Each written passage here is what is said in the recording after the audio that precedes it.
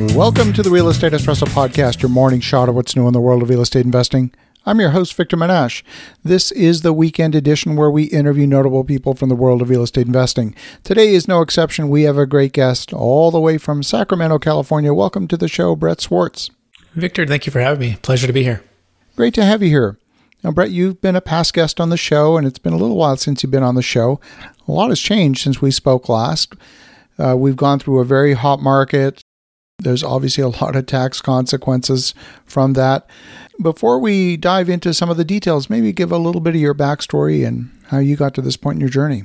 Yeah, I fell in love with real estate at a young age with my parents in the Bay Area, building houses and rentals and cash flow, Mission, San Jose, Fremont, Silicon Valley. And went away to college and had a chance to play basketball and scholarship and academic scholarship at a small private school, studied business as well. I had an opportunity to take an internship at a place called Marcus and Millichap and learn from some of the best in the business for multifamily investing and 1031 exchanges. But it was hard though, because 2006 was pretty good and 2008 hit and things just, were tough. And so we had to find a way to adjust our business model away from just the 1031 exchange. And so I went through a very tough window there where I was newly married, baby at home, barely keeping the lights on because it's 100% sink or swim type of commission job. And my clients are going through a lot too at that point. Some of them are losing half or all of their wealth over the next 3 years because partly because they had over leveraged, overpaid, and had too much debt and not enough liquidity and diversification. And so I learned about a thing called a deferred sales trust, and my career and my purpose and calling for helping people create and preserve their wealth has never been the same. I started to implement this strategy just as a real estate broker in Sacramento. People laughed. People thought it was too good to be true. People thought it'll never work, or why hadn't they heard about it? But I kept believing that it was like the Netflix to the Blockbuster 1031. And as I continued to learn and from my mentors, my business partners, and started to implement and close deals, my business began to grow. Fast forward, 5 kids now, and my wife and I married almost 13 years here in Sacramento, Roseville. And I just coach and train and teach people how to use the deferred sales trust. And we just close deals for high net worth clients every week now, just about. And we love it. We love giving people an ability to eliminate the 1031 exchange, to eliminate estate tax, to be able to defer capital gains tax on crypto or business or primary homes or investment real estate, and be able to do what they want with their life. And that could be time freedom, location freedom, financial freedom. That could be entrepreneurial freedom to start a new business venture. And so we love solving problems, and we love helping people exit well when they're facing huge capital gains tax. One of the things that we talked about when we spoke about this the last time is the deferred sales trust is a very particular structure. Now, for example, if you're doing a 1031 exchange, that comes with a whole bunch of restrictions and constraints on what you can do. So, for example, if you're an investor in a new property and you're trying to 1031 out of an existing property, you've got to somehow be on title. You can't just buy shares in a syndication. You've got to be on title, which now means a tenant in common structure or something like that. Can you talk a little bit about some of the structural benefits of the deferred sales trust and maybe how some of those problems might be solved? Yeah, the beauty of the deferred sales trust is the characteristic is you're changing from ownership to a lender. In fact, the nature of the trust is you're lending the funds that you already received at closing in exchange for a promissory note. And it's by changing that characteristic that gives you the freedom and flexibility. And so, like you said, in a 1031 exchange, typically the whole entity must move or you must exchange your ownership into another ownership, which creates basically a linear path, right? There's kind of no deviation from that. And people try the drop-in swaps and people try to do the tenant in commons. And a lot of the commercial real estate syndicators that we work with, it can be a big headache or the deals aren't big enough to go through all of the brain damage. So most don't even bother. And most don't even do exchanges, honestly. Maybe half and half on when they do go to sell, if they can find a property and if they can get 51% of the investors to say yes. So a number of things, but the beauty of the deferred sales trust, and I'll give you an example. We just did a $13 million deal in San Diego for a developer of car washes. They bought the land for about $500,000. He used to do just a taco stand in Chula Vista, if you've ever been down there. Sure have. But it was an excellent high traffic area and didn't have a great car wash. And a lot of people in these communities, their lower income communities, their cars is what they own, and that's what they take pride in. And it's not necessarily like the houses, because they're renting a lot of them, right? And so car washes are big, and so they found a good niche, opportunity to build about a $4 million business car wash. And then they went to sell it, and they sold it for about $13 million. Well, there's 4 partners, and guess what? They're not in the business of doing a 1031 into another entity, because they want to build car washes from 500,000 and then build it up. So the equal or greater value was a challenge, but also some of the partners wanted to separate. One of them was ready just to retire, so he just paid his tax. But the other 3 wanted to do a deferred sales trust. And so we were able to set up individual trusts for each of the partners who wanted to do it, not have to worry about equal or greater value, a whole entity moving, and they can solve all of their risk tolerance, the diversification needs. They don't have to go into equal or greater debt.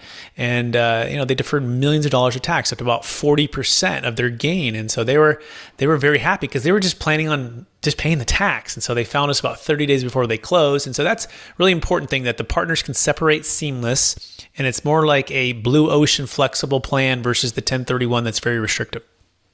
Now, with the deferred sales trust, when you sell a property, you can't just take the money into your own bank account. It's got to go in the hands of a trustee. Is that the same in the case of a DST as it would be with a 1031? It's a great analogy. In fact, that's our role at Capital Gains Tax Solutions. We're the third-party unrelated trustee, which, by the way, you have third-party unrelated qualified intermediaries. Right. One way to think about it is a qualified intermediary doesn't pay interest on your money. We'll pay you interest on the money, right? You might do some kind of interest split, but typically they're holding it for 180 days. That's how they make their money, right? They do the arbitrage on that. And so in our scenario, you do have to, you do give up some control, and we call it indirect control. You are their secured lender, right? And so the funds never move without your approval or your signature, and the entity only does business with you. It's never commingled. So you have all those protections in place, right, to make sure that you're feeling comfortable. Funds are typically invested. Charles Schwab, TD Ameritrade, some of the biggest companies in the world. They can be active or passive with whatever you want to kind of put it in, as long as it's an investment or business purpose. Fascinating.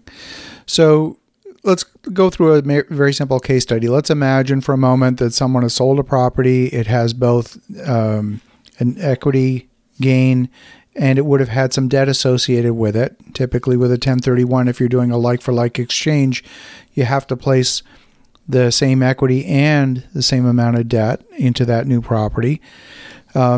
Is that different with a deferred sales trust?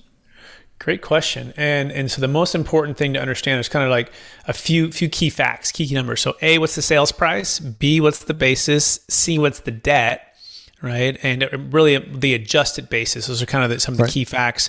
So I'll give you an actual deal we just closed. We closed one in Colorado, and this gentleman sold it for about $4 million.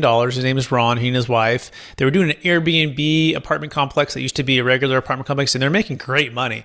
But they're just like, this is a lot of work, a lot of management. And we'd like to just maybe, go more into the phase 2 of more retirement, more passive investing.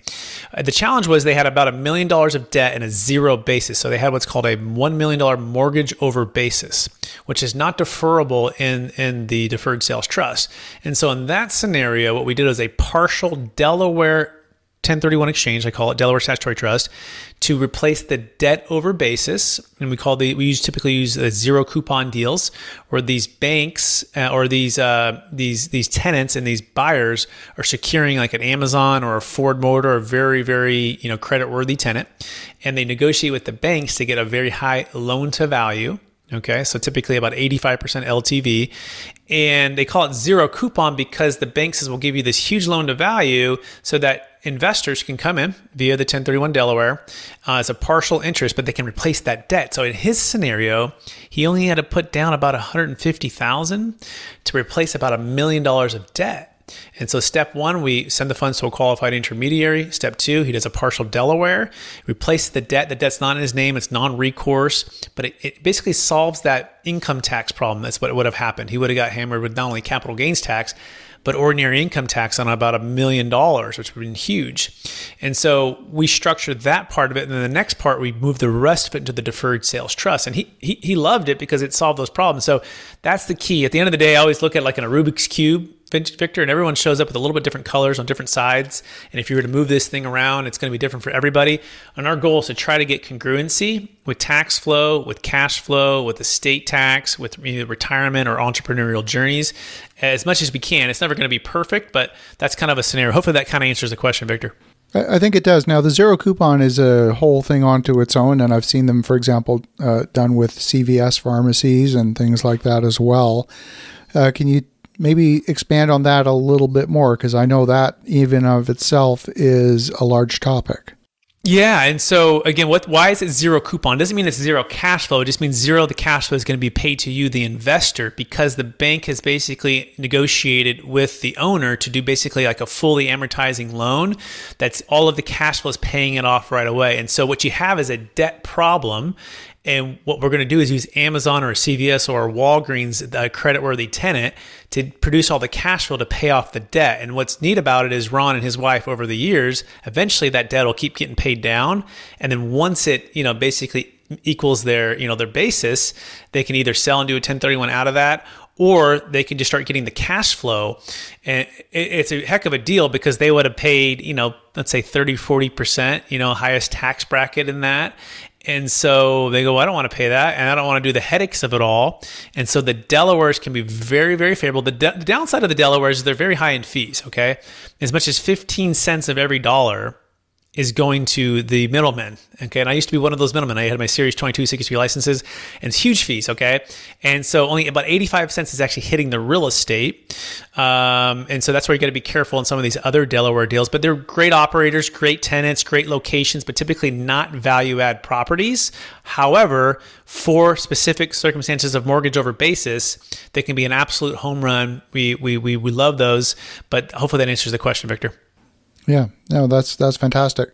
So let's talk a little bit more about the DST and what some of the restrictions might be. Where, who would be the ideal client for something like this? Yeah, let's start with why not use the deferred sales trust? Because sometimes people They start hearing this and they're like, man, this just sounds like the best of all best. But who is it not for, right? And so if you're really, really concerned with not having what's called unilateral control, and that's basically where you make every decision, by yourself, and not want to work with a third-party trustee or other investment, advisors like that, it may not be a great fit, right? So it does take like a team. And by the way, the team is the tax attorney, there's the trustee, and there's a third-party financial advisor. We work with some of the top in the country. Then we work with other multifamily and syndicators and investors and developers. And some people put it all into the stock market. Some people put a mixture into some development deals, and they diversify. So just realize that you want to work on a team. And if you don't, then it's probably not great for you. You got to be aware of the fees, right? And the deal has to be big enough. So if your liability is typically not $250 to $450 in liability, which means your gain needs to be about $1 million, okay, then it's not a great fit because the ROI, your return on your investment, the fees, i.e. the fees that you would have paid, is not great. So you got to make sure the deal is big enough, right? It's big enough. And what does it work for? It works for primary homes, business sales, LP positions, GP positions, carried interest, captive insurance, cryptocurrency. We just closed a $5 million cryptocurrency deal when it was at $54,000 a coin, Bitcoin. This is a few months back. Bitcoin's now really, took a hit here.